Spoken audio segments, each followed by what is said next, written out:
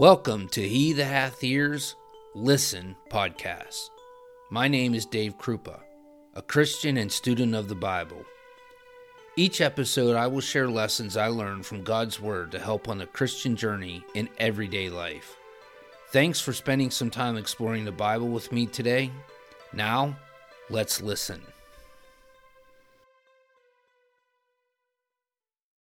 Our lesson today comes from John chapter 11, verses 1 through 35. Lazarus had become terminally ill. Upon being informed of his condition by Christ's disciples, Jesus delayed going to the home of Lazarus until he had been dead for 4 days. Upon his arrival, Christ is met by Martha, who cries out to Christ, "Lord, if you would have been here, my brother would not have died."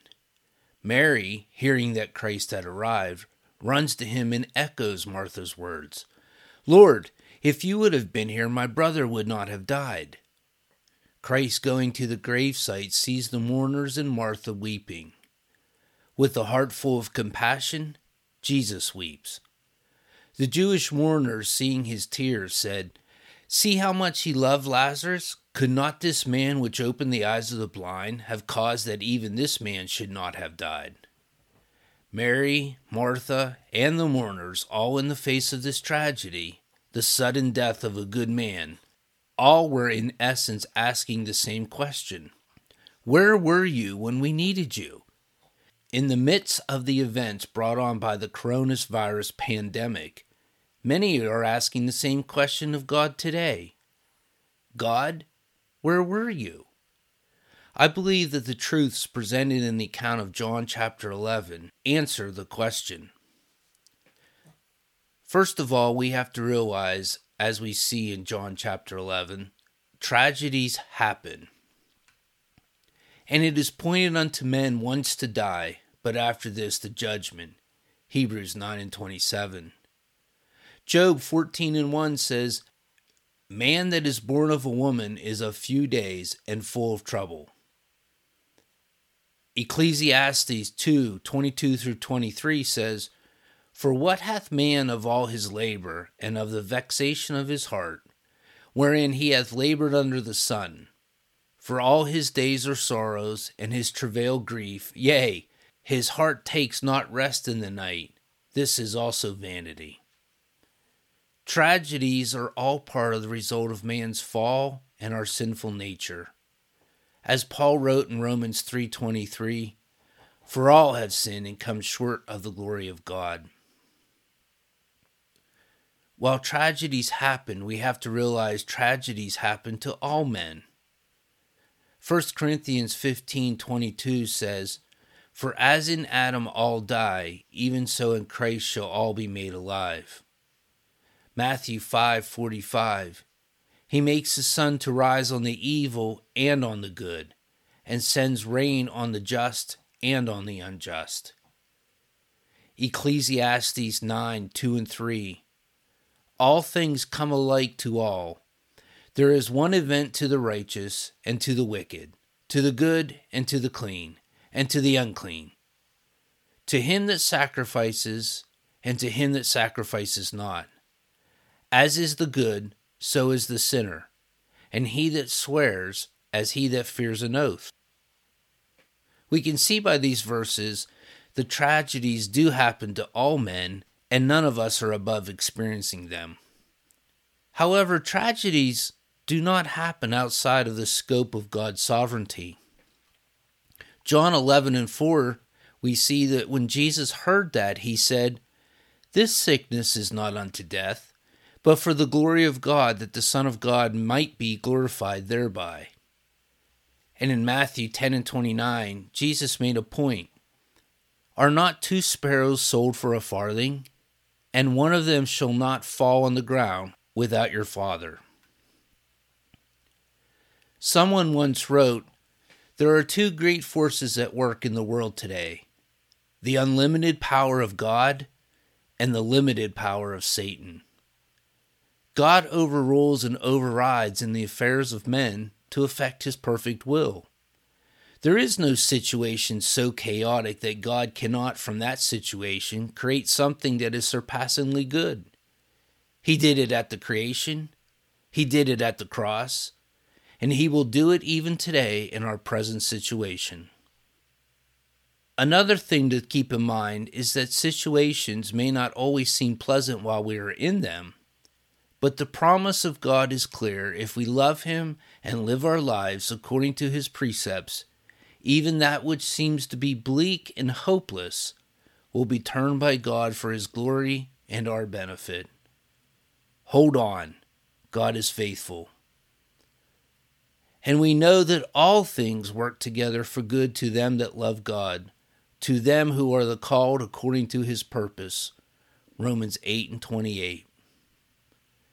God often uses tragedy for our benefit. Note the words of Jesus in John 11:15.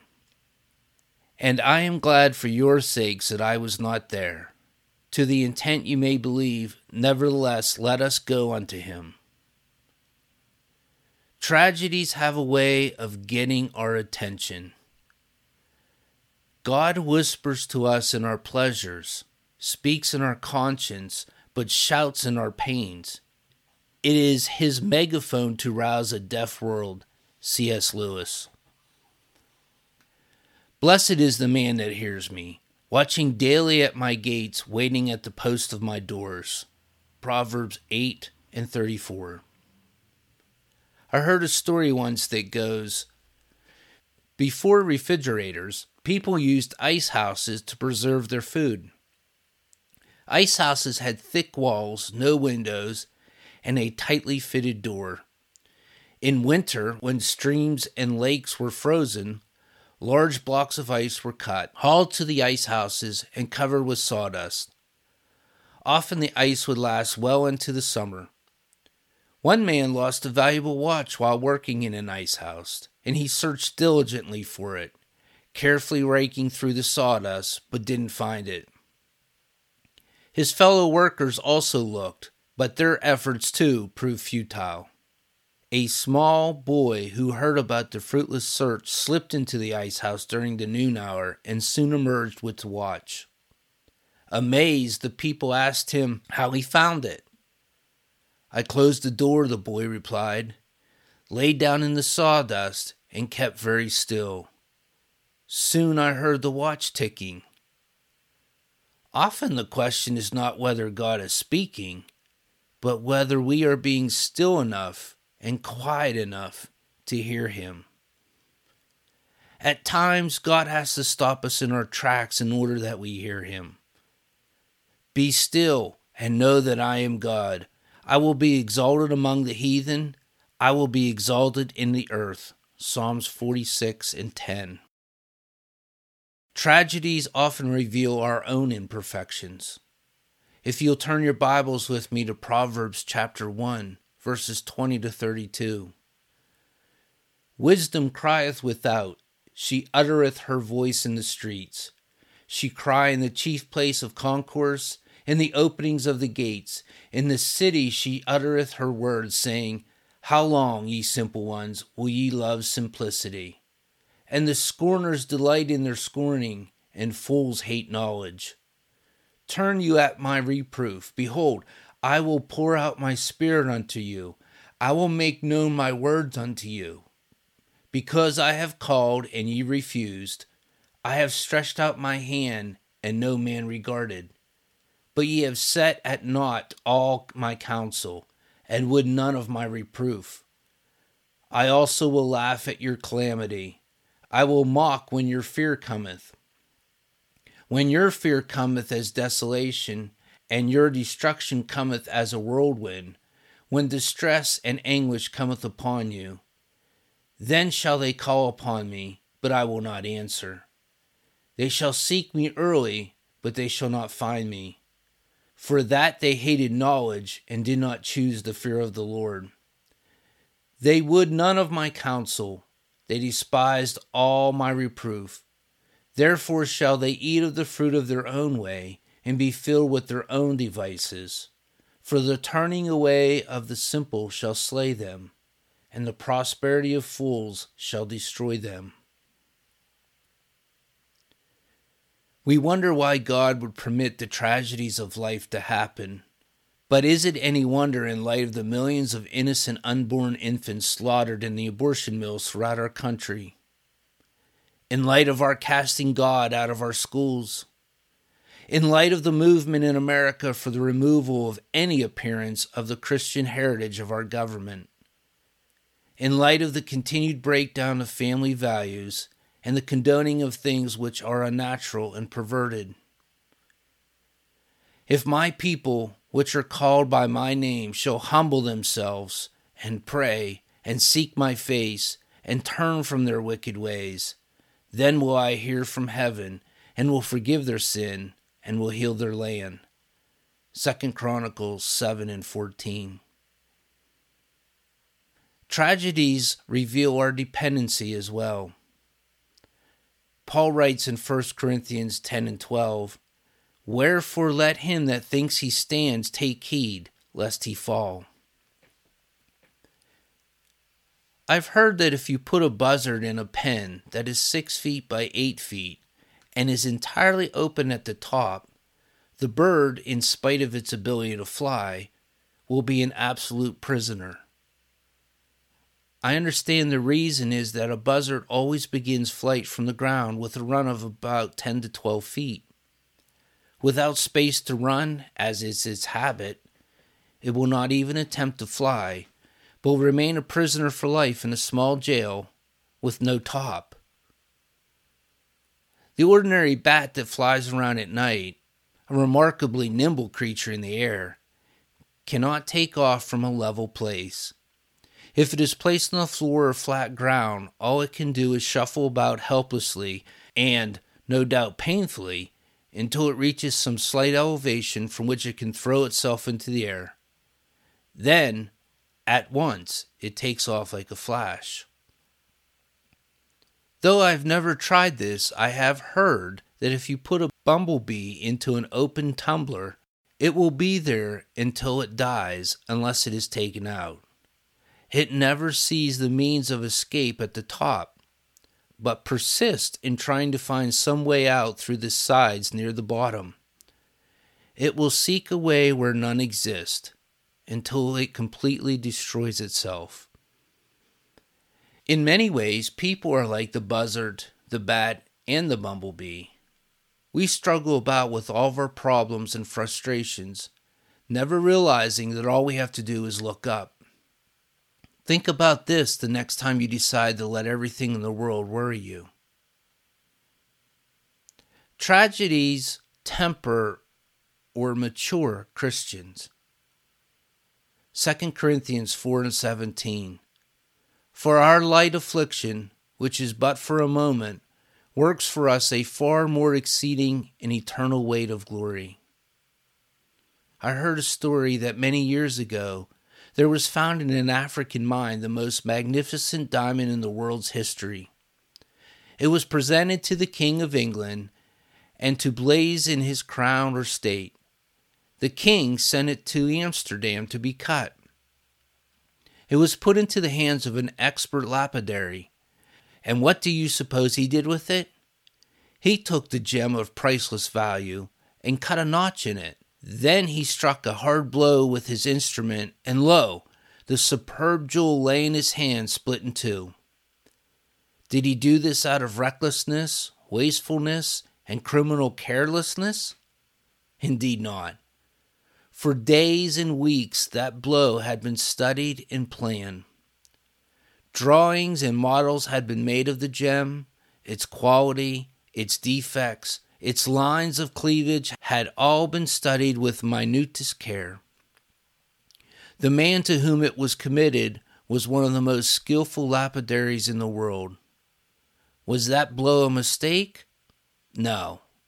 It was the climax of the lapidary's skill. When he struck that blow, he did the one thing which would bring that gem to its most perfect shape, radiance, and jeweled splendor. That blow, which seemed to ruin the superb precious stone, was, in fact, its perfect redemption. From those two halves were wrought two magnificent gems which the skilled eye of the lapidary saw hidden in the rough, uncut stone as it came from the mine. Sometimes God lets a stinging blow fall upon our lives. The blood spurts, the nerves wince, the soul cries out in agony. The blow seems to us an appalling mistake, but it is not. For you are the most priceless jewel in the world to God, and He is the most skilled lapidary in the universe. Let us beware of questioning the methods and approaches of Almighty God. We lie in His hands, and He knows just how to deal with us. God could have kept Daniel out of the lion's den. He could have kept Paul and Silas out of jail. He could have kept the 3 Hebrew children out of the fiery furnace.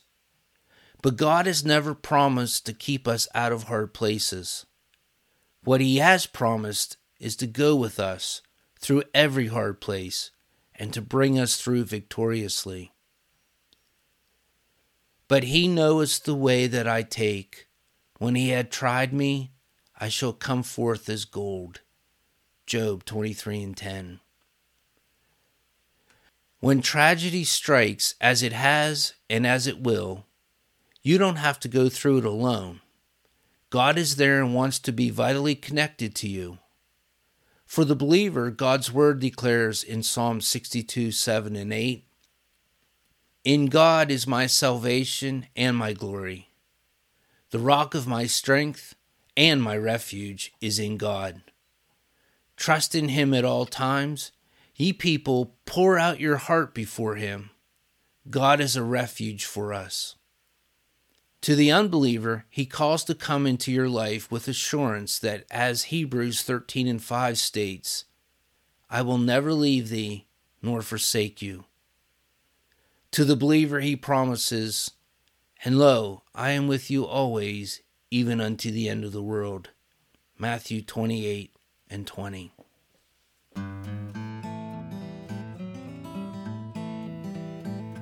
Thanks for listening.